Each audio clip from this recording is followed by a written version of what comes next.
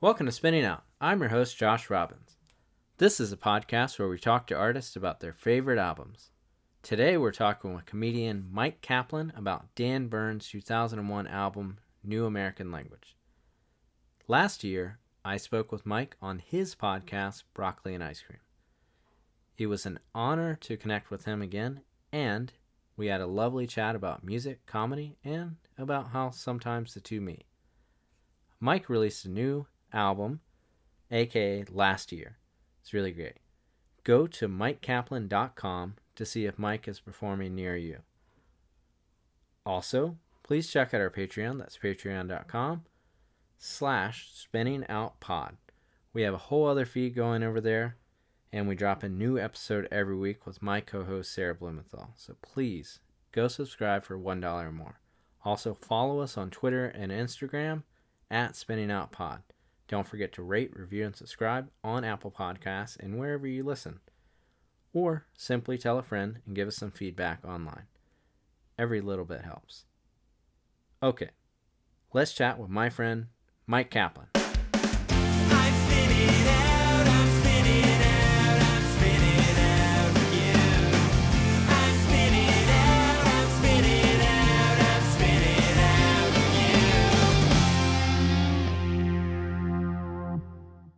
Hey Mike, how's it going? I am doing okay, thank you. Right now in Pittsburgh, doing a show tonight, outdoors, looking forward to it. Was supposed to have one last night. It got rained out, a torrential downpour that gave me the night off, which I was, because I had to have it, happy to have. And all the people who were supposed to come last night, hopefully, will transfer those tickets and come, and we'll have an even bigger, better stand-up show. I'm a stand-up comedian, you know that. But for the people listening, maybe they don't know that.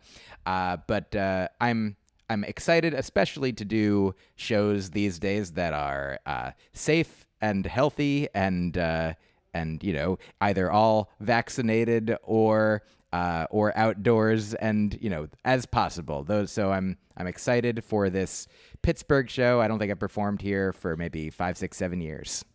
Mm-hmm. Yeah, normally this would be the place where I say, this is the album we're talking about, but the kind of like getting back to shows thing, like it's interesting. I mean, we all lived through the last year that we did. Like, how is it, like, in the comedy world, do you feel like you're making a decision to kind of do most of your shows outdoors, or is that like is that the kind of norm for comedy, or is that there's no way to really gauge that?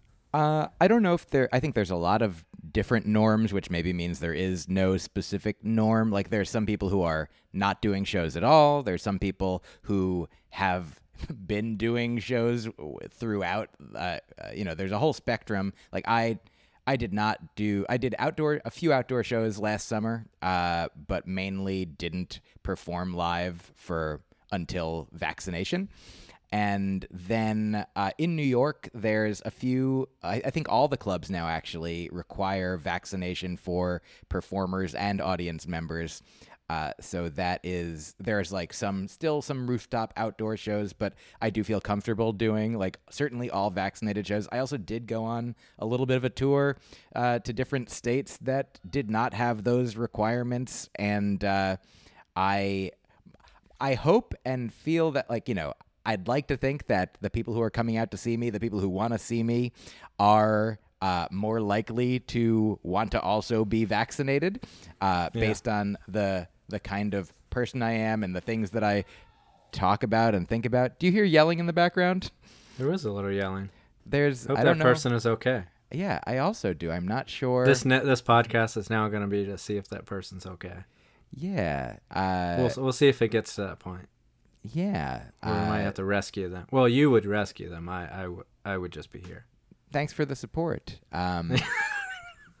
Yeah, the place I'm staying is there's a new, I would say, like a comedy compound in Pittsburgh that a friend of mine.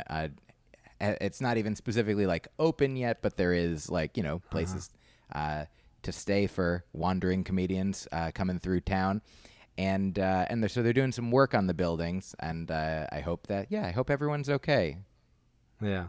And Might have up, dropped up a until hammer or something. yeah, that seems like it could be. Up until now, it's been pretty quiet. So we picked the exact right time to have this excitement. But it is. Sorry, it's hard for me to imagine like somebody like I had one of my first shows like in New York. I did a headlining set at Union Hall in Brooklyn about a month ago. And it was all that Union Hall's all vaccinated. You can't come if you're not vaccinated, and so it was hard. I thought about it on stage there. I was like, it's hard for me to imagine somebody who's like, a hardcore anti-vaxxer who's like, but I want to see the Mike Kaplan show. I mean, maybe they're out there. It's possible, but I definitely it aligns more with my view of who I am and who I think is. Appreciating my comedy the most. But if you love my comedy and also I'm sure that everybody who likes my comedy doesn't agree with every way that I live my life. And I welcome you and also encourage you to take care of yourself and the rest of us as healthily and physically and mentally and emotionally and spiritually as possible. Yeah. Well, we are actually not talking about comedy or getting vaccinated today. I mean, we'll probably talk about it more. But it's hard to avoid these days, as one would imagine. But we are talking about Dan Burns' 2001 album, New American Language. And what I will ask, was this the first Dan Byrne record you heard, or was it a different album?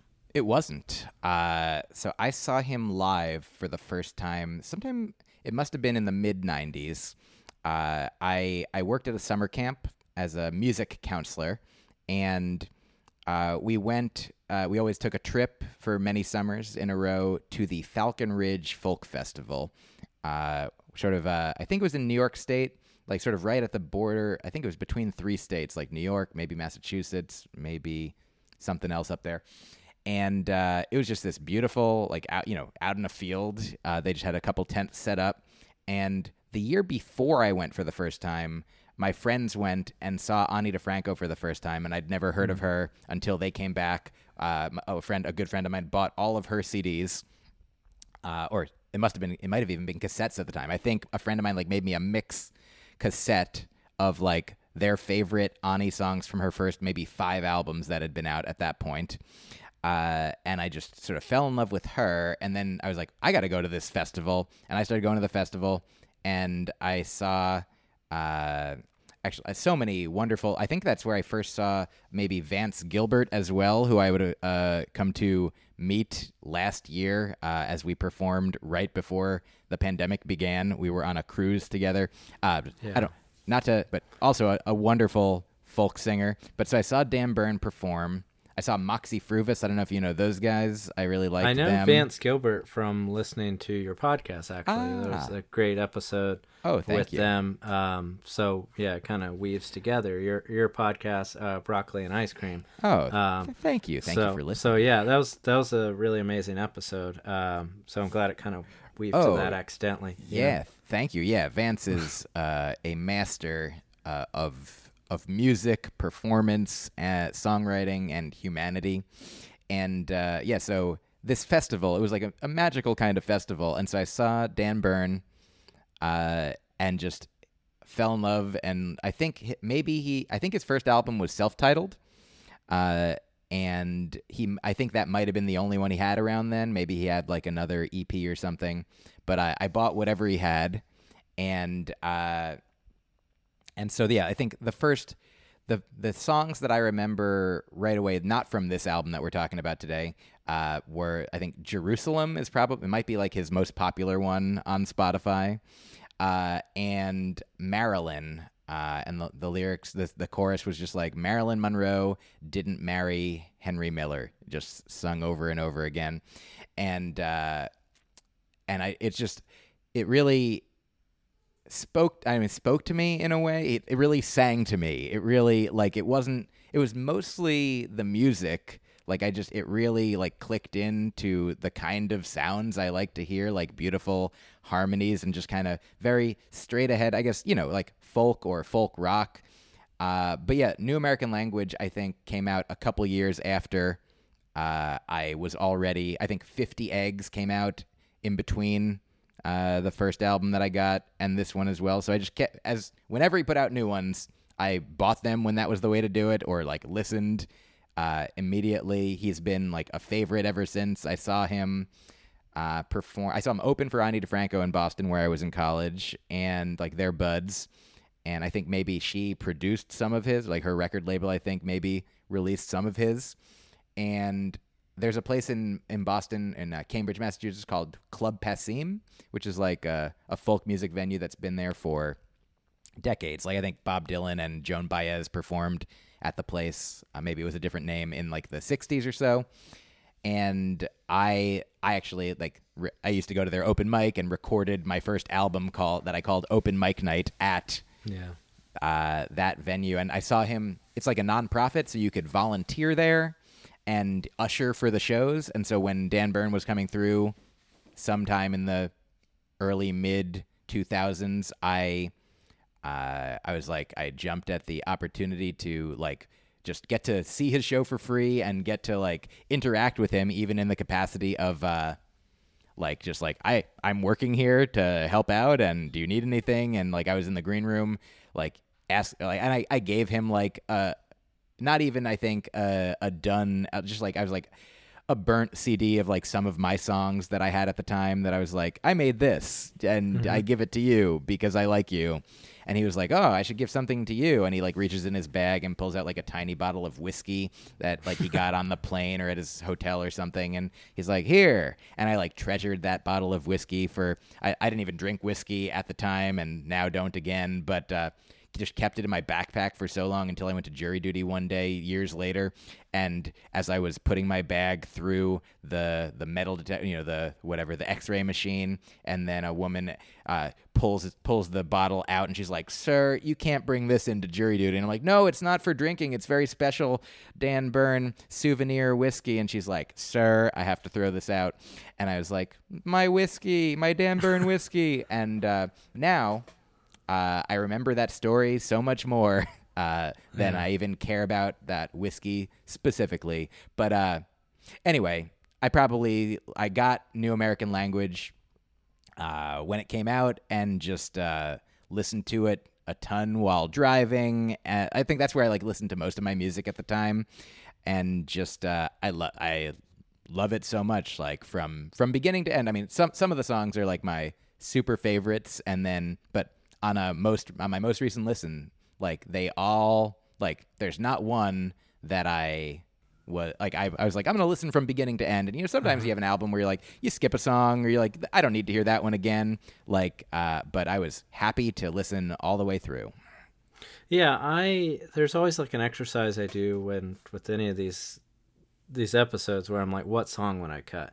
And now the reoccurring thing is the past few episodes I feel like I haven't been able to cut anything. So this adds to that list of, I couldn't think of a song to cut because it just goes down so smooth, which is also very strange because the kind of things that he sings about, and I want to we'll go back to that in a second, but the things he sings about just are pretty peculiar.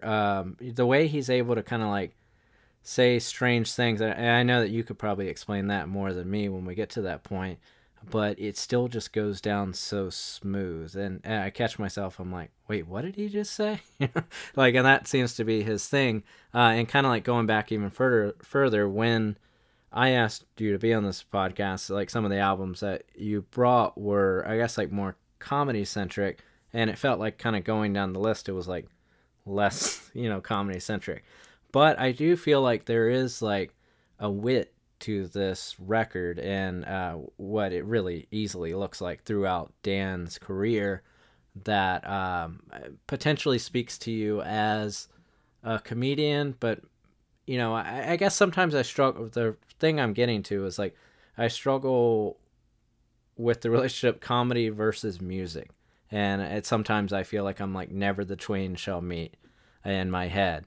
So I guess I'm taking us almost back before I picked this and so where do you place it in terms of like comedy versus music? Oh, sure. I mean, first, I don't think that comedy and music need to compete, because, and of course, you understand that there is comedy music. It's weird. Like I also used to. So I started before I was a comedian. I was a musician. Like I've played instruments my whole life, and I was a singer songwriter and aspiring to do that as my full time career, which led me sort of accidentally, organically into comedy. But I had funny songs, and then I had a buddy, Micah Sherman, and he and I wrote some funny songs together, and we put out an album of those just for fun after we were both doing stand-up, and he was also doing improv and acting, and so one of the things that we would say, I think maybe on that album, is like, people love music, people love comedy. So like, who doesn't love comedy music? Everybody.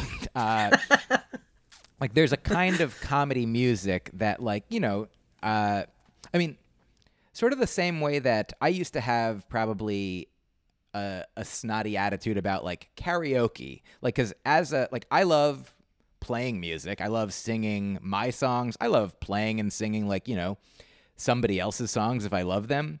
But at the time, like years ago, like, probably as like a young 20-something, I was just like, karaoke, why? Like, I'm like, I want to do all the fun stuff. Like, and now I'm like, oh, karaoke is a different fun thing to do. Like, I can enjoy playing the guitar, and I can also enjoy playing Guitar Hero. I can enjoy, singing my own song, and I can enjoy doing a song at karaoke.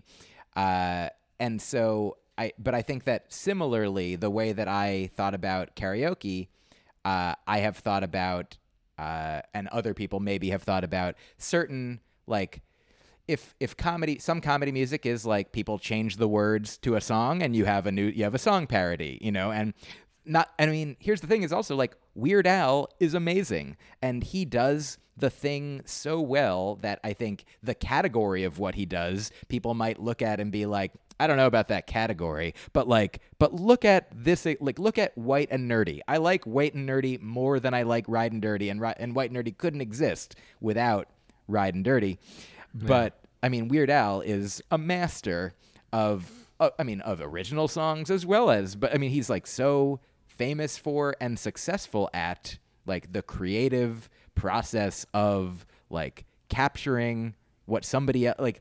It's such a weird thing that I never even really thought of in this kind of conversation before.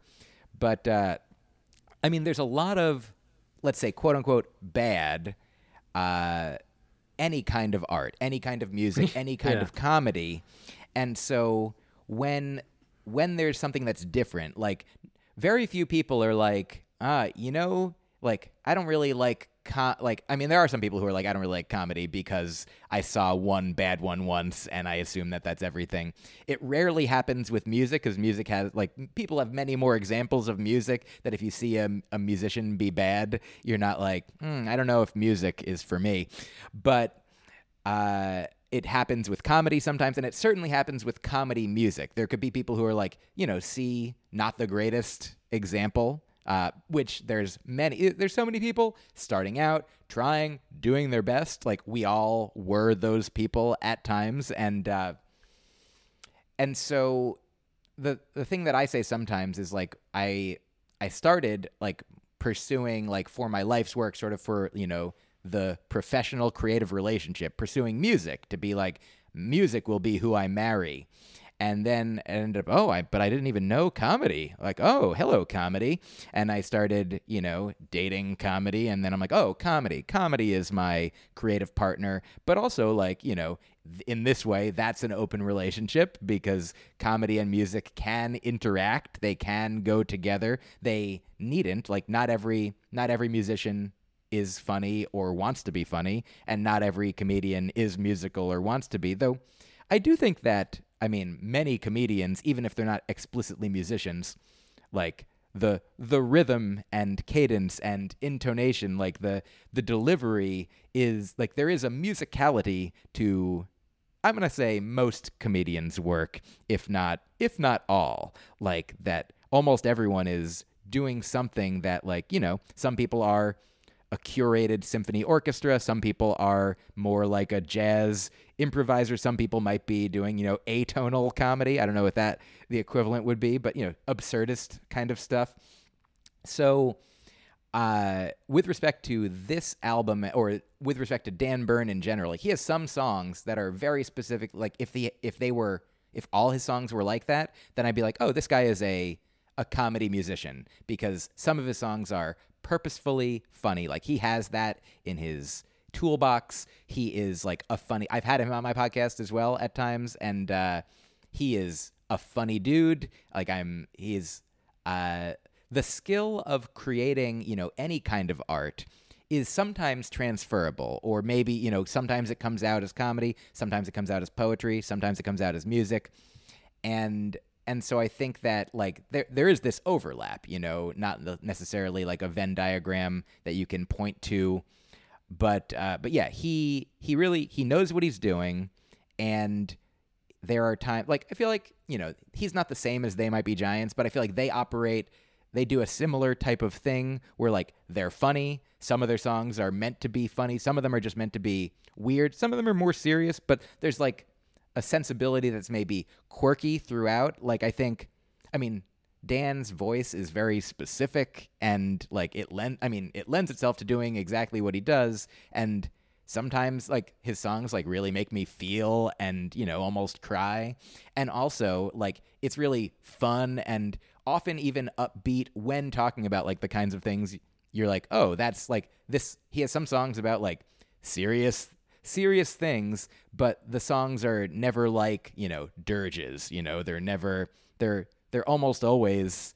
I guess he has some slow ones as well, but and that maybe they're not all playful. But I'd say he, like, tends towards playful. And the final point I'll offer before I stop answering your question is, do you know the movie Walk Hard, the Dewey Cox story? Yeah, I did see a little information about that. About him working with that. Yeah, I understand, like, they wanted him to create some of the, or help create some of the songs for that movie, and, like, the movie's it's certainly a comedy, but also I'm sure they wanted his, like, serious, like, guitar and songwriting skills.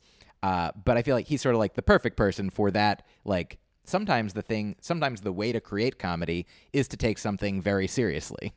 And so I feel like he has all of those elements. Like, I would say, if I had to pick, is he a comedian? Is he a musician? He's certainly a musician, but he's a real funny one that has all these capacities. Yeah, he brings to mind someone like Jonathan Richman as well. It's just like he, the singer of Modern Lovers, and then he went on to, he kind of has the same type of thing where it's like he'll have songs that are about something funny, but you also feel like he's just a quirky person, kind of first and foremost. It's like this is his true self. So it's not, I believe that, yes, he knows when he's being funny, but it's like he can't really escape it. Like, this is just his honest way of being, to the point of, like, going working on Walk Hard. I believe he also did music for Father's Day, Zero Effect, and Get Him to the Greek. One of the interesting things about Walk Hard, there's a local musician in Charlotte, North Carolina named Benji Hughes, and he's also credited in sort of a local story. It's like a lot of those songs in Walk Hard were written by him. But in doing a little research, like that it was actually, a lot of it was Dan Byrne, not to discredit Benji, but it said like 16, like he basically wrote like 16 songs for Walk Hard, and some of them made it through, and kind of like backing up a little bit. When I went to pick this, I basically went to pick Dan Byrne because I didn't know who he was, and so sometimes that's the experiment on this podcast. It's like learn something new, and then one of our friends like, well, you like shit like Bob Dylan. You'll like Dan Byrne. So said it to me. Clearly, they're not a Bob Dylan fan. And I was like, well, you got me. And yes, But, you know, in similar ways to Bob Dylan, but it's like, while I hear a lot of Bob Dylan and Dan Byrne, it's still Dan Byrne. Like, and that's the crazy thing about it. It's like, I see where he's borrowing things, if we want to use that expression, but it's like, this is a complete actualized person. You know? Oh yeah, I mean, also there are very specific. I don't know. Have you seen or listened to any of Dan's like walking blues that are like, I mean, directly, you know, an homage, I would say, Yeah. to the things that Bob Dylan has done, and like Bob Dylan is like I think a character in at least one or maybe some of them, and like and those ones are often like the very specifically purposefully funny. They're really great. Like in preparing for this talk, I like, you know, looked up the lyrics to all these songs, and I saw like I think it's on Dan's website, like if you can just search by like letter, you know, what song, all his songs, and like he's got so many songs. Like I don't even know how many Yeah. albums he has at this point. He's He just put out like one a year, it feels like, and I think one said he has over 1,000 published songs. So he's like very prolific. oh yeah. So, yeah, But yeah, so certainly I could understand why. I mean, his voice and Bob Dylan's voice are not the same voice, but if he wants to sound like Dylan, he can, and if he wants, you know, it seems like he knows who he is, and he does what he wants to do. And this sort of reminds me a quick thing to what one of the things you said earlier about not being able to sort of control the quirkiness or like the person that you are, which, you know, we all have something like that. There's a specific thing from a Mark Maron WTF podcast that he had with Harry Shearer, I believe, you know, from The Simpsons. And yeah, I never know if I'm getting the quote exactly right, but it's something like he says, people get into comedy to control why people laugh at them. yeah. That was a good episode with Harry Shearer. I Yeah. listened to that one. Yeah, that was an interesting chat. I guess my mind is starting to go to the fact that he like lives in New Orleans, but you know, still does the Simpsons, and I think like one of the things was kind of like, it felt like it's like, I'm moving to New Orleans, whether or not if you want me to continue to be on the Simpsons is up to you all. And then they were like, you can record in New Orleans, but you know, but yeah, like I think that's an interesting thing with Dan Byrne, kind of, I guess, like getting into comedy in general, or really getting into any entertainment. I feel like you are trying to control the narrative of how people view you in a way. Yeah.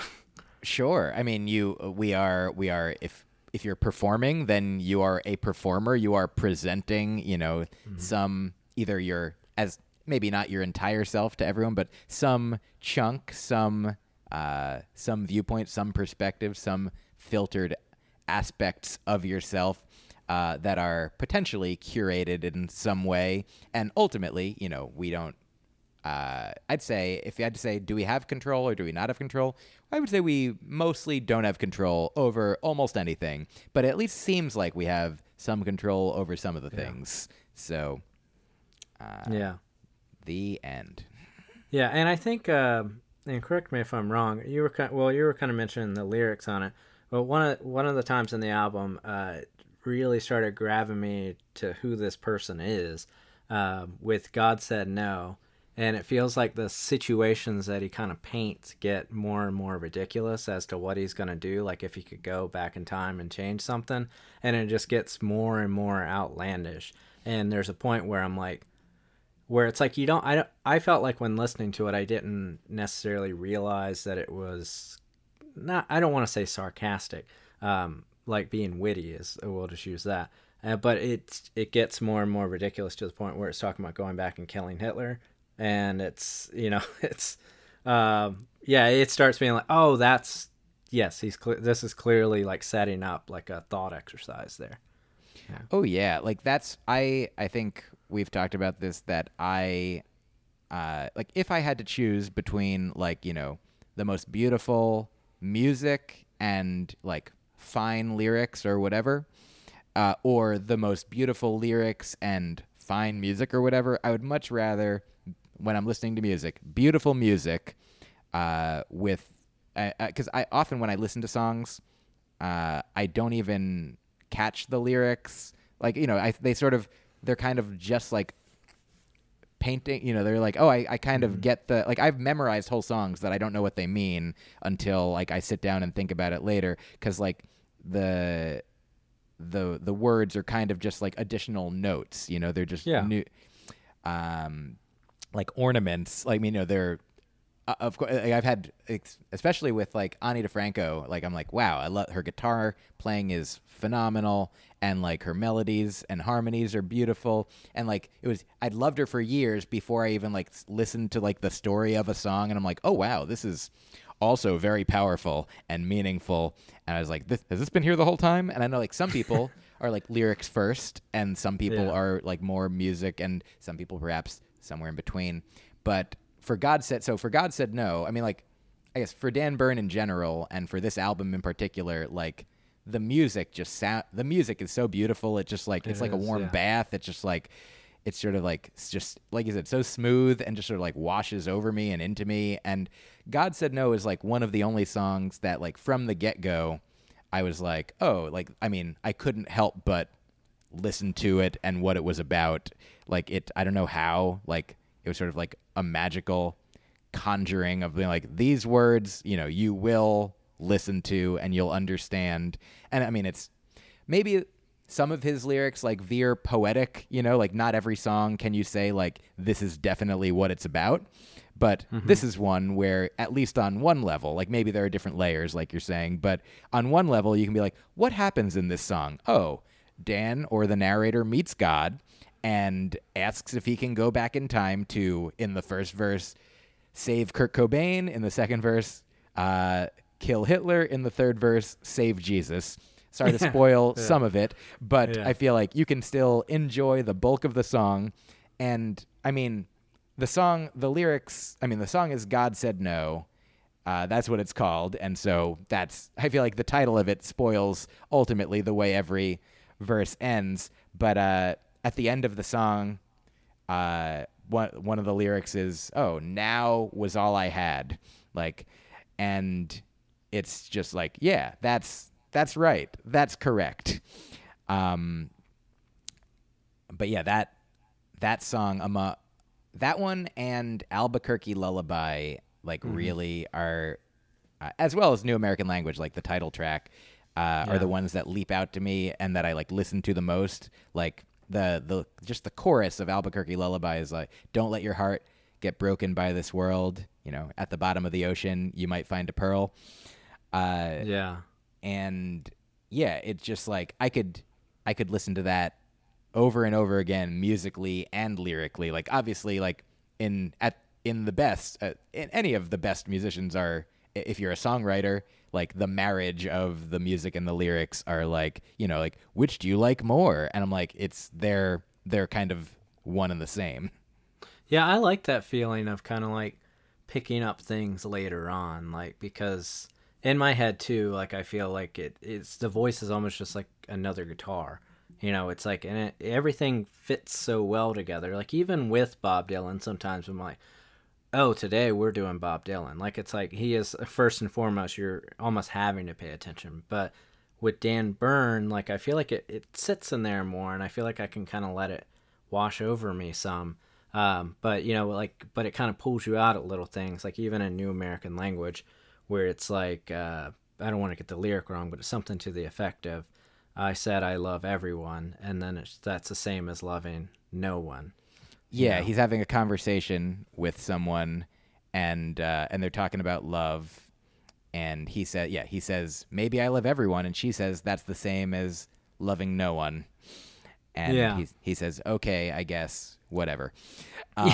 Yeah, but that also that line kind of makes me think about it almost. And I don't think this is what he means, and he could, and that's why it's like a great song. It almost makes me think of like when people say like all lives matter or something. There's just like a thing where people are like, well, I mean, I love everybody, but then it's like, you're not saying anything, Yeah, I mean, I think that, yes, I agree with you and the sentiment and the point that you're making, and also like it is like there are things that are true on different levels and in different conversations. Like if there is a child drowning and somebody's like, we have to save that child, and they're like, well, shouldn't we try to save everybody? Yeah, but that child's drowning right now, so that's why I'm talking about that child right now. Yeah.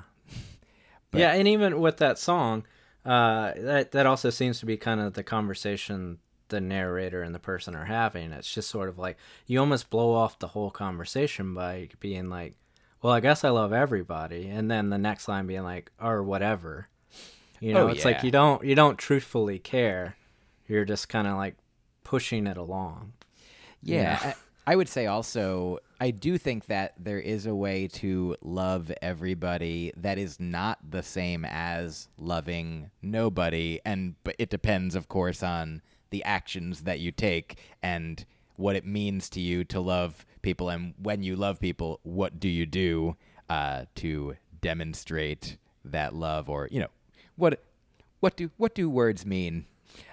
Yeah, I think intent was a good way to that you mentioned it, because it's if your intent or your actions kind of show that you are, but you know, if it's like if you meet somebody that doesn't really seem to like anybody, but they're like, you know, I love everybody, and you're like, oh yeah, but you know, you love no one. Tone's important. You know, there's a kind of a joke idea that I've been working on. It's more of ingredients to a joke than something that I've been doing, but like the concept of like thoughts and prayers. Like I do like thoughts, and under certain circumstances, like prayers. Like if you know, if when my grandmother died last year, like there were people who, you know, like said things like, may her memory be a blessing. You know, like there's nothing that anyone can do to bring her back from the dead. That's not what we're striving for. And so when people are like, I've been thinking about you, or people are like, oh, I'm praying for your family, like it's meaningful for somebody to express those things, like regardless of, you know, my belief system or what have you. Like I think that prayers can be valuable, but here's the joke part. The analogy is like, sometimes for a comedian, if somebody's like, hey, is that person a funny comedian? And they're like, they're a real nice guy. Like that tells you something, but without that question, saying, oh, that person's a real nice guy, that's a nice thing to say in one context. But if the question is, are they a funny comedian? Then he's a real nice guy is not necessarily the nicest. You wouldn't say that to that person. Do you think I'm funny? I think you're a real nice guy. And thoughts and prayers are valuable and meaningful. But if the question was, hey, Congress, are you going to take action to help so that there are fewer mass shootings? And they're like, I'm going to offer thoughts and prayers, when, you know, meaningful legislation would be the desired result. Like, then that's where thoughts and prayers and actions would be perhaps better. Yeah, because to like comedy or even music, it's like the equivalent of like great set sometimes, or like when someone asks, like sometimes someone will ask me about a band, and especially if they're friends, I'll say they're good at what they do. And it almost became a running bit, like on tour, like, you know, we would say like, oh, they're good at what they do, and then we knew that it was sort of condescending. But then it kind of morphed into a way. It's like you could say it, yeah. So to what you're saying, it's like you say it, and then to anyone else, it's like they could take it one of two ways, but it doesn't ultimately mean anything. Oh yeah, I mean it's funny to think about. Let me try to think. Here it is. It's like, you know, the Beatles, they were really good at what they did. It's like, oh, what are you saying? Like, I mean, it's literally true, but also it could mean that you don't like the Beatles. Yeah. Very true.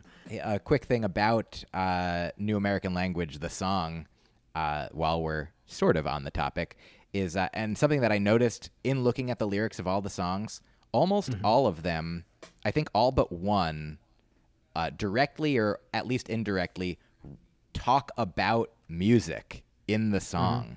Like in New American Language, there's a lyric, he talks about a dream of a new pop music that tells the truth with a good beat and some nice harmonies. And that sort of represents that song and the whole album. Like, the truth with a good beat and some nice harmonies. Like, there's more to it than that, but and as you're listening to it, it's sort of like, like a word that sort of exemplifies its own definition. You're like, it's bringing itself into existence. Like, he's singing a kind of pop music that tells the truth with a good beat and some nice harmonies, and those are the very lyrics that he's saying. Compared to the previous song, so that's the second song on it. The first one is Sweetness, and in that one, he's asking, where has the sweetness gone, and where is the loving song? And as I'm listening to it, I'm kind of like, it's here, isn't this it? This is a sweet, loving song. It's like sometimes I think Dan Byrne definitely threads the needle, but sometimes some of my issues with musicians that inject humor a lot is I feel like sometimes they want to say something, but it's almost too close to how they feel, so they'll guard it by being funny. And then I'm like, well, the intent of what you're saying, you're kind of backing off of it. And it's like I feel like Dan Byrne kind of uses that notion to great effect, actually, though, because it's like he's trying to back off, but he knows he's doing it, so he's like calling himself out on it, because it'd be like writing a good song and then you're like, you kind of make fun of yourself for doing it in a way. Like, I feel like there's kind of that device, but it feels like it's like it's like a painting or something where it's like, the tool, so you're gonna go against it. Yeah, I've got I think an analogy to comedy. I'll talk about myself as well as a friend. Josh Gondelman is a very funny comedian, very funny on Twitter, and also on stage, and all the things that he writes that he is intending to be funny.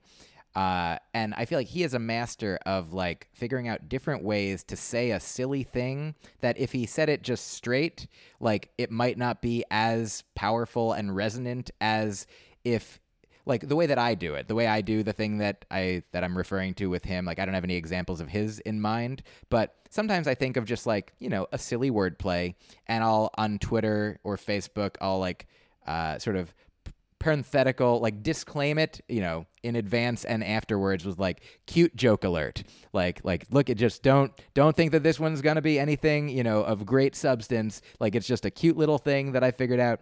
And so I like doing that because imagine if I just thought of a cute little thing, but then I was like, attention everyone. Very, very important discovery made. I realized that Peter Rabbit is a man bun. He's a male rabbit, which could be, you could abbreviate bunny as bun, and a man bun's a different thing. So hear ye, drop everything you're doing. Like, sort of in a way, like, that joke does what it does. It knows what it's doing, and it's doing a very specific thing. And I'm not claiming it's like the greatest joke I've ever written or thought but I was like, oh, that's a fun little thing. And so it seems appropriate to be like, here's a fun little thing.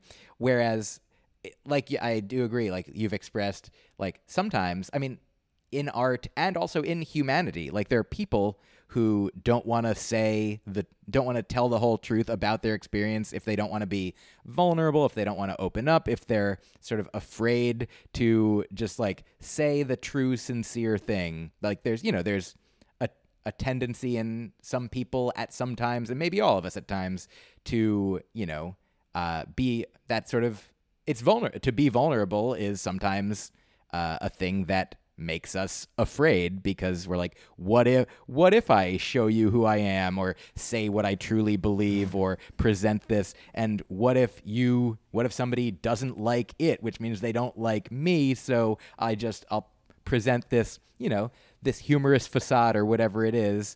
And so I guess what I'm saying is, hear ye, everyone. I stand very proudly behind my Peter Rabbit man bun joke. And I do a bit there. But yeah, I think Dan, I mean, yeah, he does all, like, he really, I mean, he does everything that he's doing purposefully, I'm sure. Like, by the time he's recording an album, like, you know, I don't know what process he goes through to create the lyrics and the music, but it, you know, he knows what he's doing. And even in the songs where I don't necessarily understand what the whole song might be about, if the whole song is about something, there's like these snippets, like in Alaska Highway, there's a part where he says, Eminem saying, please put me in your highway song.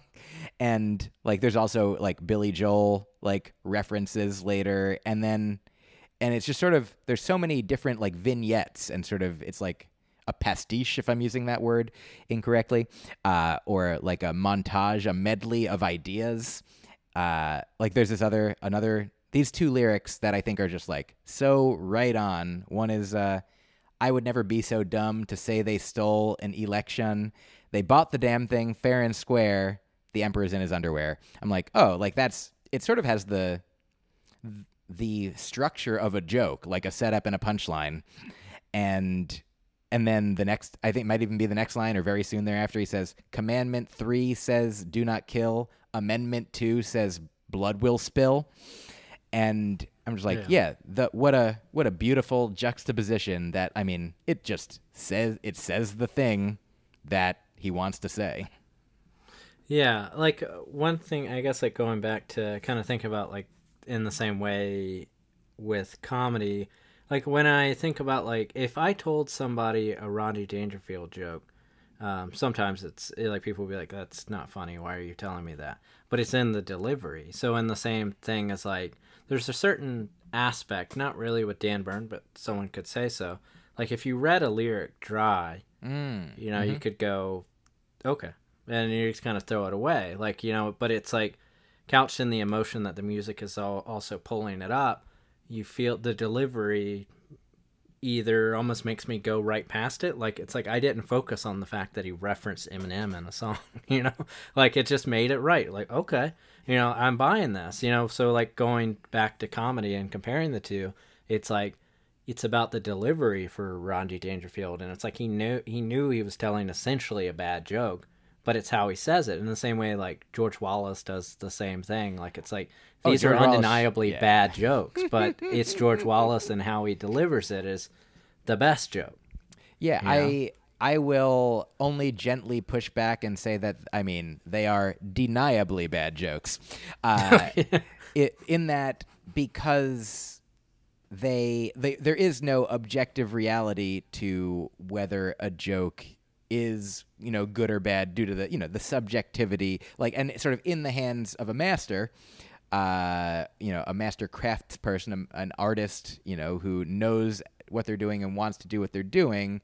Like, you know, like even let's say go to Andy Kaufman, you know, who part of what he did sometimes was like purposefully seemed to make some people not enjoy what he was doing, sometimes all the people at a time, and then either the joke was other people were in on it with him, and or eventually, I'd say like in the universally best case scenario is where like throughout a show he would be, you know, coming up and be like seeming like his, you know, the character Latka, like wanting to get on stage and not being good at it, and the owner of the club being like, get out of here, like no, we'll put you on later, and then he comes up and does his thing, and people have the whole story that has been the setup. They think that's not part of the show, and then he concludes with like a perfect Elvis impersonation, which then reframes everything. That if you zoom in on any part of it, be like, yeah, that's not.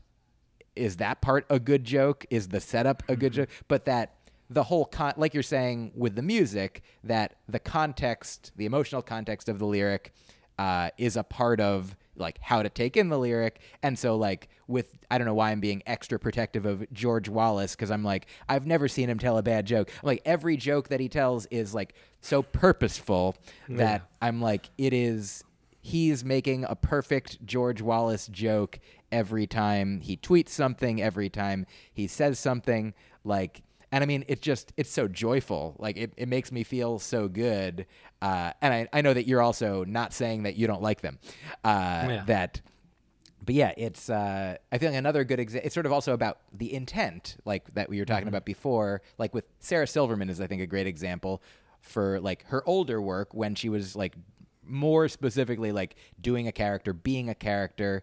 And if you looked at her jokes on paper, you're like, well, is an alt-right comedian saying these things? Because then I don't think I like them. But if you're like, oh, a satirist is saying these things, then I definitely do like it. Like, it's so important to know, and it's not to say that we always have an excuse if we're just like, I put quotes around it. Like, sometimes even like pretending to be racist might be racist, or, pretending to be a jerk, like let's just take race out of it for a moment. Like, I feel like there's people who might be like fake aggressively, kind of just mean, let's say, like fake mean, and somebody's like, oh, I kind of don't like it when you do that, and like, I'm just kidding, but it's like, but it still made me feel like, I'm like, I can know that you're kidding and also still not like being like the equivalent of like somebody like, manhandling, just sort of like pushing you around and being like, come on, it's just joking, we're having a good time. It's like,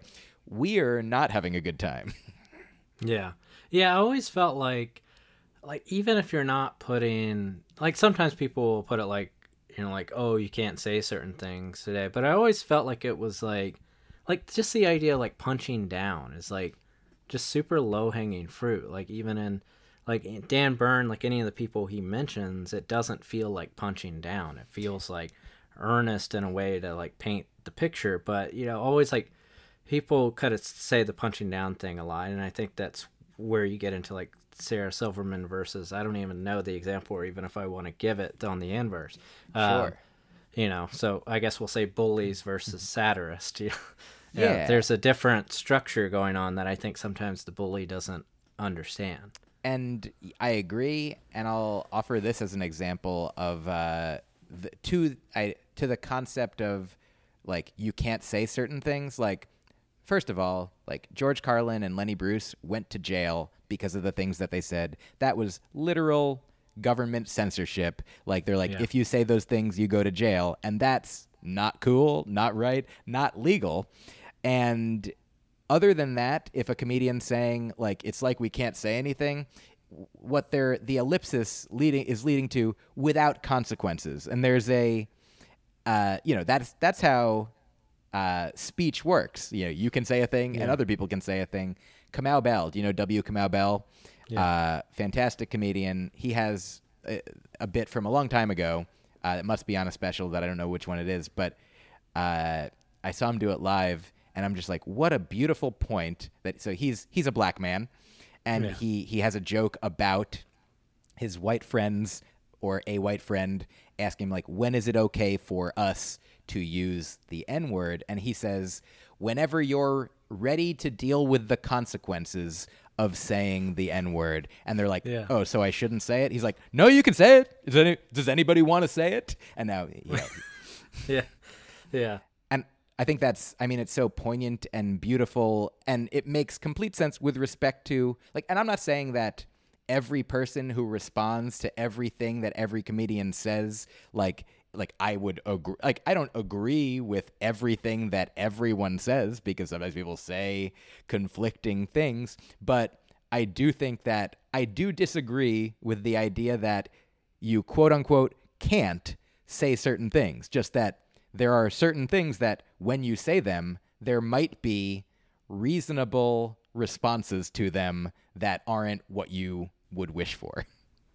Yeah, there's some things that I guess just to give like a specific comedian, like I never see, or maybe I'm not looking in the right places, but I don't see people come out against like Anthony Jeselnik, like, but it's the intent is kind of like what I feel like there's like a way that he's able to frame a joke that it makes it's like impossible. I don't want to say it's bulletproof, but it's like, the intent there. Like I'm explaining why a joke is funny. Well, Yeah. I think he's a wonderful example of, he, like Sarah Silverman, is like, or at least Sarah Silverman in the past, like, he is like talking about, let's say, for lack of a better term, dark topics, and Yeah. if if you're a particular like practicing person of a certain like my mom doesn't want to hear like swearing when she sees comedy, and it doesn't mean that swearing is bad, but she doesn't love swearing, so she won't go to see Doug. I wouldn't recommend her to see Doug Stanhope, and I would recommend her to see like Brian Regan, and but here's the thing, it's really funny that I think she was like, should I see Anthony Jeselnik? And or maybe she didn't even ask me. She just told me she went and she saw him and she really enjoyed it. And I think it in part because like, I mean, he's not swearing necessarily. And she can judge like that, like he's creating like little scenes. Like, my mom loves like legal thrillers, like legal TV shows or movies, and she reads a lot of mysteries. Like in mysteries where like people get murdered, there's like, there's violence done, there are villains doing things, but she's not mad at the author because she's like, why are you making me think about this murder? She's like, she wants to in this controlled experiment, like, with psychedelics, sometimes it's about like set and setting, like you want to have the right mindset and be in the right setting to have this experience. And if you understand what the context is, you're like, oh, I'm going to read a murder mystery. There's going to be a murder. Oh, I'm going to go to an Anthony Jeselnik show. There's going to be a murder joke. Like it's completely about the expectation and the intent and the fact that he is, a kind human being telling jokes. Like he's not trying to trick people into coming to see his show who wouldn't want to see his show. He's like, I had these, thoughts about topics that a lot of people might think are stigmatized or taboo, and I've figured out fun ways to offer these, like these little these joke tricks, these little magic. I don't mean to make it sound like belittling, but like he's creating these, like, these scenes, these worlds. I'll say these little magical worlds of each joke where you get to inhabit them for a moment and know that the author isn't the villainous character in the joke. Yeah, it's funny to think about like the things that, like, I guess your mom specifically, and I think my father-in-law is kind of like the same way, where like I feel like I could be watching one action movie, and let's say it's like, I don't know, like a Jack Ryan Patriot Games or something, and people don't really like swear in those movies. But if I were to watch a similar action movie, but there's, dirty words, he wants me to turn it off.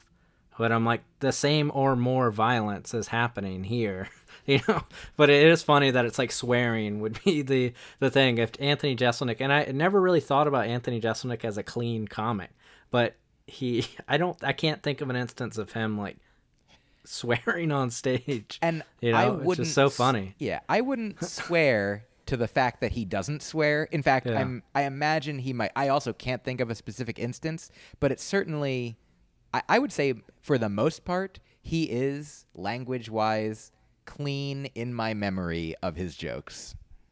Yeah, which is it's so funny that it's kind of like the where we get it hang up. And it's like, if I, have to kind of bring it back to Dan Byrne, it's just, it feels like the point of all that tangent was like, it's so important to know that threading that needle is just, that's the art in it. Like there's certain things that I think he says in his lyrics, and not like a way that I find it offensive, but it's like, I could never make that work. I can never make the line. I could never tell a conversation about like killing Hitler in one of my songs that would, people would be like, what the fuck are you doing?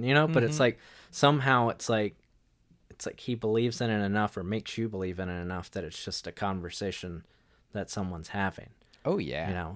And if I may, while on the subject of just lyrics, just here's a couple, just I think that are real like poetry that I always, have heard numerous times, but until I like sat and listened and looked at them, I'm like, oh wow. Like in the song Turning Over, he says, that big odometer in the sky just turned over. It's just such I love like, sort of a confluence of, sort of concepts that I never thought about an odometer in the sky, and now he has made me. And It feels like what painted in my head with that was like a one panel newspaper comic, and there's a big odometer in the sky, and then it's just actively doing that in the picture. Like that's what it painted. It just seemed like a New York Times kind of thing. So it's able to like paint like a funny picture to me. oh yeah. Also later in that song, I mean in the chorus, he says, "I can't find me one new leaf worth turning over," which is just, the phrase to turn over a new leaf is common, but this he has like turned over this phrase in a way that I'm like, oh, like I didn't even hear what he was saying, and I'm like, I kind of don't even necessarily. I mean, I have a sense of what it means, but it's also in Albuquerque Lullaby. When he says, don't let your heart be broken by this world, he says at a point, he says, there's always some new place to turn. And I'm like, it's so fascinating that, just 2 songs later, he's like, there's always some new place to turn. But 2 songs ago, he's like, I can't find me one new leaf worth turning over. And I'm like, well, I'm glad you'll be able to, because there is some new place to turn.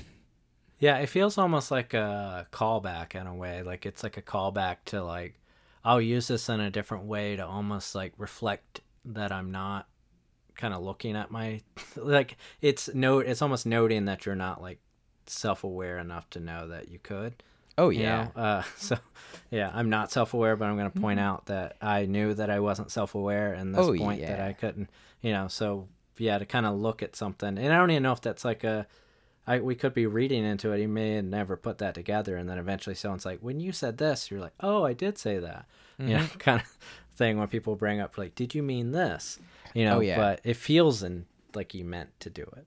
Do you want to hear? Do you want to hear a funny comedian musician's joke? A friend named Rob Paravonian, who is, I think, an excellent musician and comedian, and this is like one of the funniest things. I mean, the way that I like saying things is like there's nothing funnier than this thing. Like anything else could be equally funny in its own way, but like this gives me like endless pleasure to think about.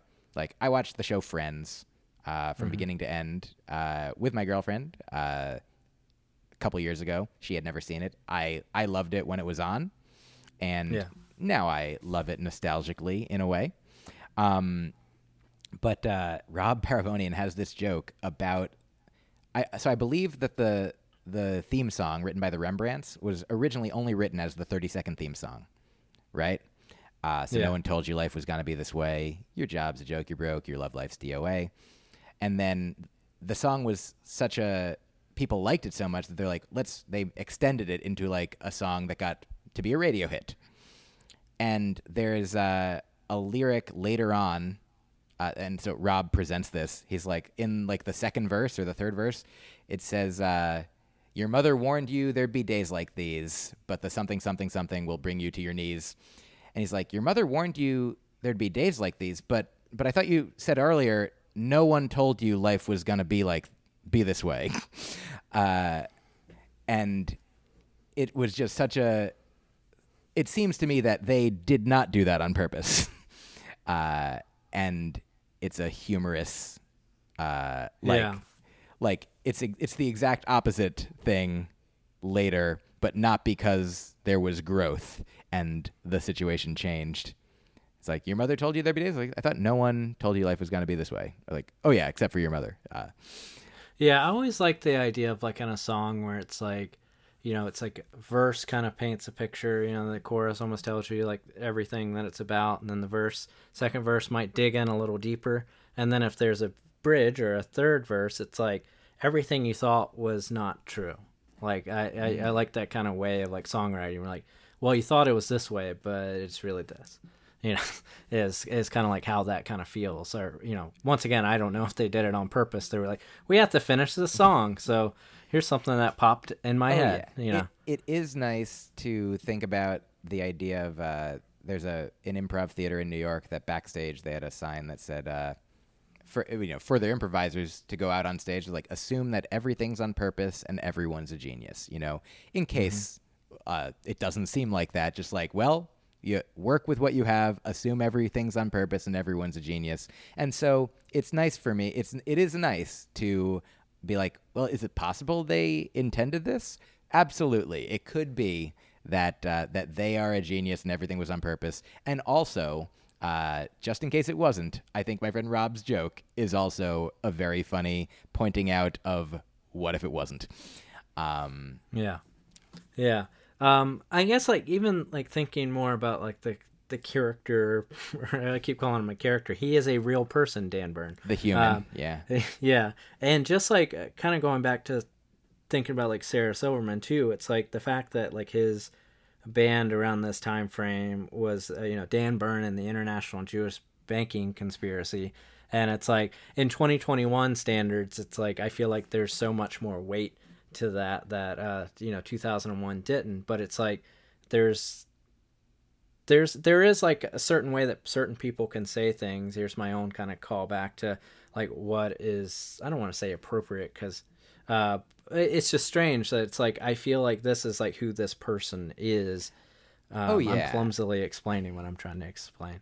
I hear you. I accept. I think I see what you're saying. And also, I will add this information for people who don't know that Dan Byrne is a Jewish fellow whose full last name, I believe, given is Bernstein or Bernstein. Yeah, it is. And so, certainly... Like Lithuanian Jewish descent. Yeah. That is so. And here's just another quick, I realize sort of another punchline, like another sort of setup punch lyric set of his in the song Tape.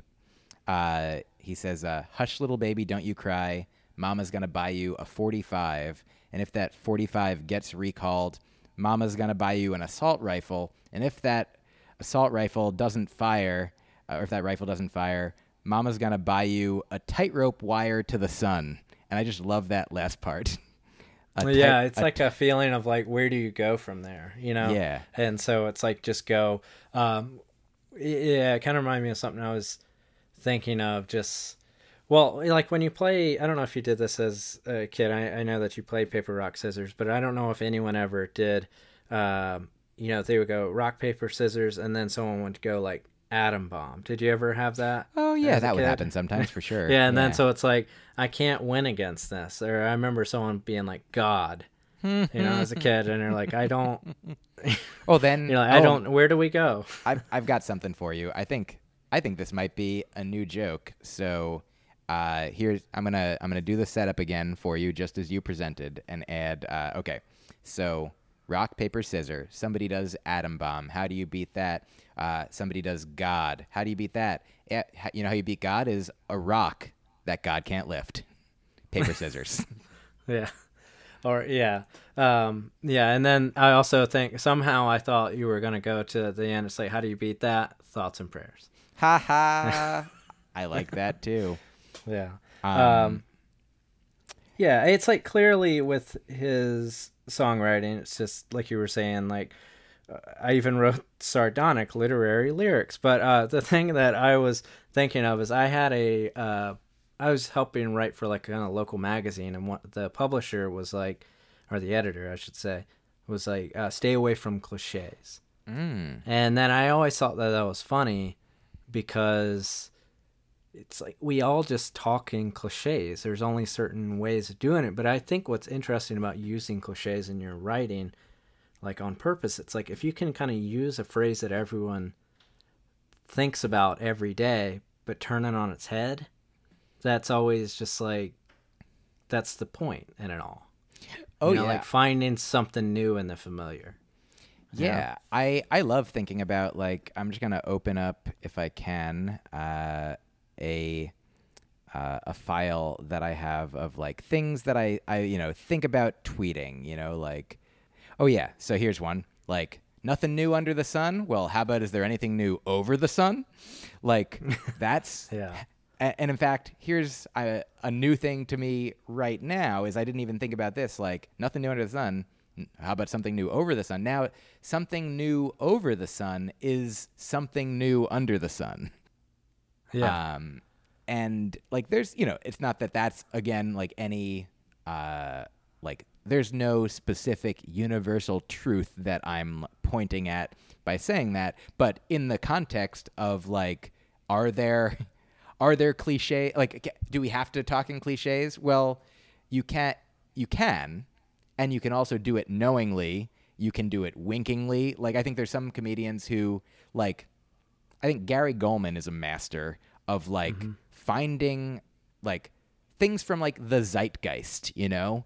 Things that people are saying and then turning them slightly and then creating a brand new, joke scene world that references the fact that we all know that so many people say this thing that he is now saying something new about.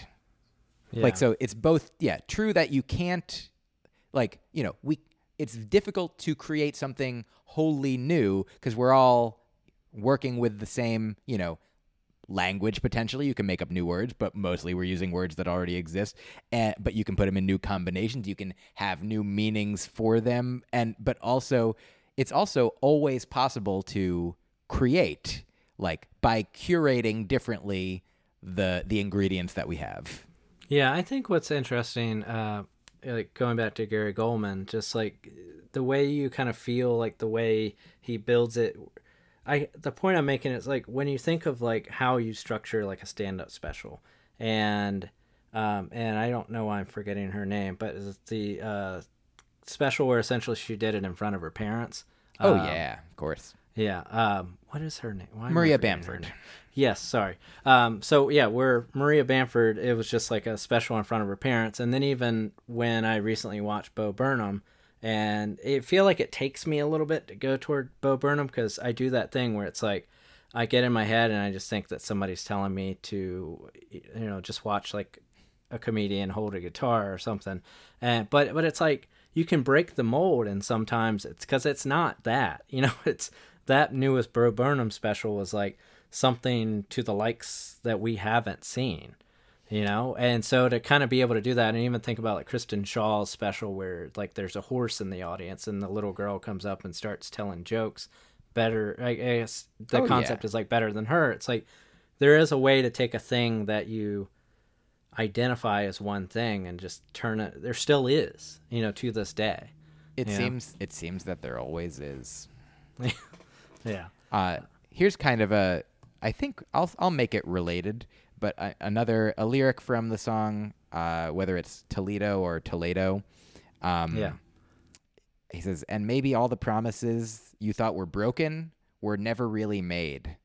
Like that, the idea of like reframing what we thought of as a broken promise, which could be upsetting, as a promise that was never really made, which means like, oh, like nobody lied to me. Nobody promised something and then didn't deliver it. Like which is so much of maybe what leads us to, maybe anxiety, maybe depression, maybe discomfort, maybe suffering in a way. The idea that like the thoughts we have, the expectations we have, like from our life, from society, from our family, from our friends, from our relationships, from strangers, from like the idea that people should be doing something or the world should be doing something or that anything should be a way that we feel like, we have these ideas, these expectations, but like maybe all the promises you thought were broken were never really made. And that doesn't mean that everything's great, but it does mean that at least that one thing, like that additional, like if we're like, hey, it was supposed to be like this. Well, who said it was supposed to be like that? Yeah. I feel like sometimes in my day-to-day life, it's like people constantly let me down on things that they had no way of knowing that I was thinking that they should do. It's like you expect something and but you can't almost help but do it. Or, I'm talking about myself here. I assume this is a human experience, but it's like you created some scenario in like chess and it's like, well, you didn't make that move, but that person was never going to make that move. And you just expected that out of them. And if I may, I'll offer from my own experience something with respect to this. my girlfriend Rini has been very helpful to me in like sort of things that she's learned, that when we want something from someone else, it might often be that we can provide the very thing that we want, whether it's love or to reach out. Like in my situation that I'll share, my parents got divorced when I was about 13, 14, and my father remarried shortly thereafter, and I met my stepmother, his wife, and we didn't ever become very close. I was a teenager. I was close to some other people in my new step family, or like friendlier with, warmer with. Like they seemed warmer to me at the time. But now I'm, 42 years old, and a couple years ago, I was talking with Rini about this, and I was like, I love my dad, and she loves my dad, and I know that, and I've known that she's a kind person, but she and I never really, we didn't hang out one-on-one. We never had a real, like, conversation, just the two of us, separate from, like, the family being around. And I was like, I kind of wish, and Reni's like, what do you wish? I'm like, I guess, like when I was a kid, it would have been nice, like maybe if she had reached out or extended more to me as the adult. I was like, well, like you're both adults now, so what do you want now? And I'm like, I guess I would want her to reach out. And she's like, Yeah. So you want there to be a reaching out?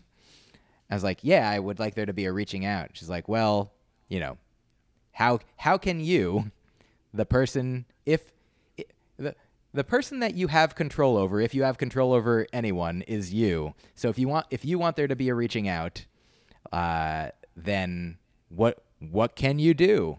I was like, just keep wishing that she does it. Or like it was my dad turned 70, and she threw a surprise party for him. She and I wrote her, I wrote him a card, and I wrote her a note, just like expressing, I'm a comedian. I communicate. I talk for a living. I communicate with so many people in my life, friends, family, like fans, strangers, audiences, and like, Yeah. I definitely have the capacity to do this thing that at least some part of me thought it was her responsibility, to do the thing that she never knew I might have wanted her to do, which was actually the thing that I wanted myself to do, because it wasn't about myself or her. It was about just the doing of the thing, the reaching out, the communion. And so, yeah, this doesn't solve everybody's problem all of the time, but it has certainly been a helpful tool to realize that when we wish for something to be, it's sometimes possible for us to provide that thing. Yeah, I think that's really interesting, and it feels like you're like magically tying a bow on a lot of the whole conversation. But the quick kind of adding to it is, I have a friend that like owns a record store, and I feel like I've had situations with other people where they've told me like that person, or a lot of times like even outside of him, like sometimes you'll walk into a record store, or there's other types of stores like this that you can say, and you might walk in thinking that the person that works there or owns it isn't like a nice person. But you put that on when you went there. You could have a conversation with them and realize that they aren't a nice person, but you walked in there with that, not, and I'm not tying it too much to how you acted with your stepmother, but maybe, it's like you almost had an idea of like who your stepmother was and your relationship together, and now you're kind of looking at like, oh, well, I guess I had a hand in that, so 100%. Yeah. And I even think about that in terms of like how I approach this podcast. Like sometimes when I say no or ooh, and then it's like, but you've never even experienced it enough to know.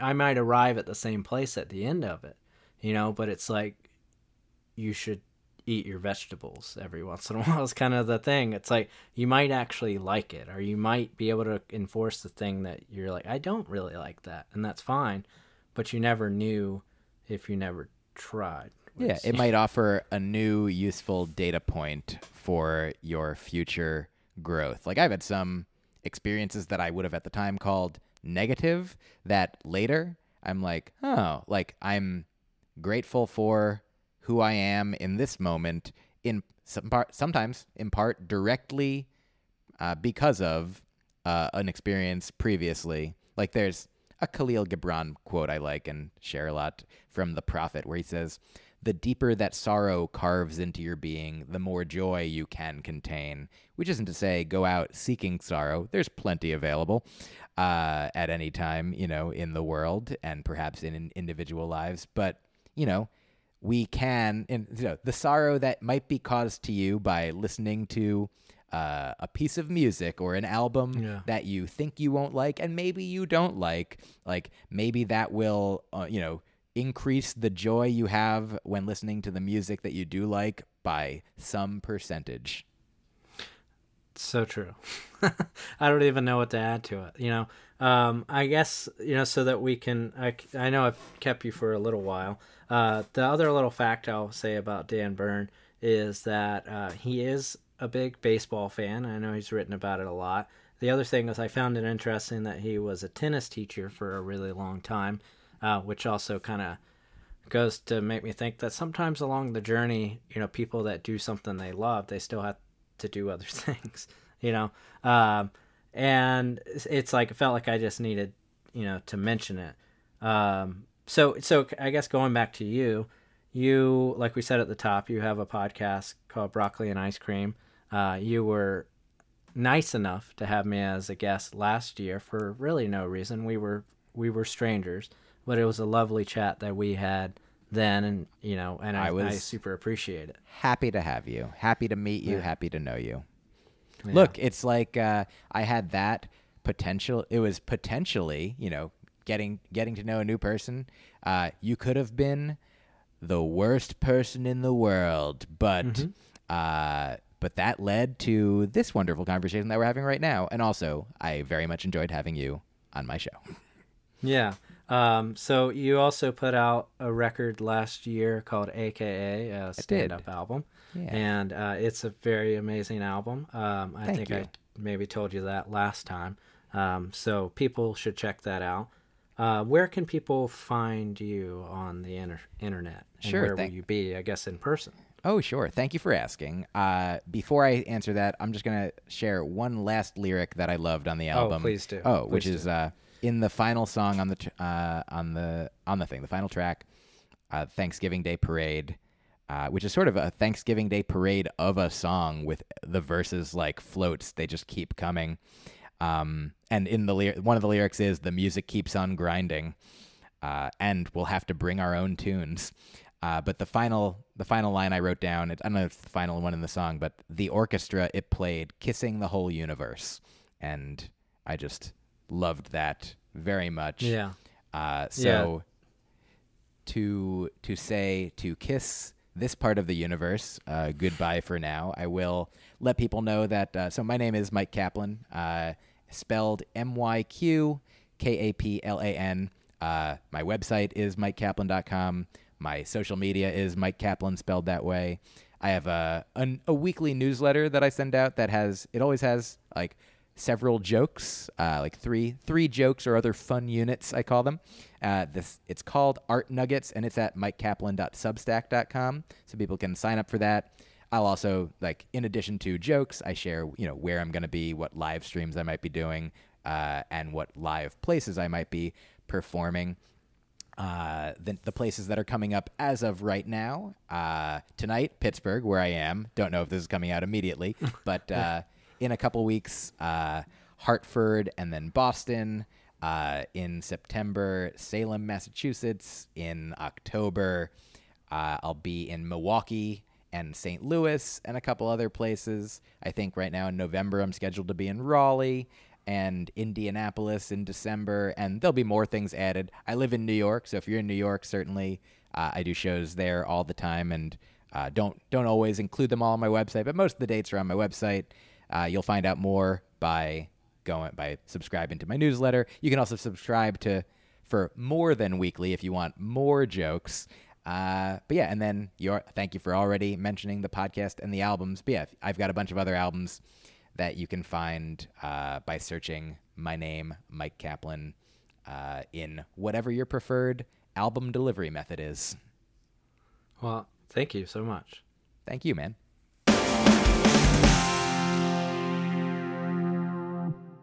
Welcome back. Thanks again to Mike for coming on the pod. Please check out his podcast, Broccoli and Ice Cream. Also, like I mentioned at the top, Mike's amazing new comedy album from last year, AKA. Please check that out. So great catching up again. Okay, next week we're chatting with Kylie Lotz of the band Pedal. We talked about George Harrison's 1973 album, Living in the Material World. Always love talking with my friend Kylie. Tune in. It's a great chat. As I mentioned at the top, check out our Patreon. That's patreon.com/spinningoutpod. Follow us on social media. That's @spinningoutpod on Twitter and Instagram. Rate, review, and subscribe wherever you do that sort of thing. And as always, thanks to Sarah for editing the pod and Pretty Maddie for the theme. Okay, see you next week.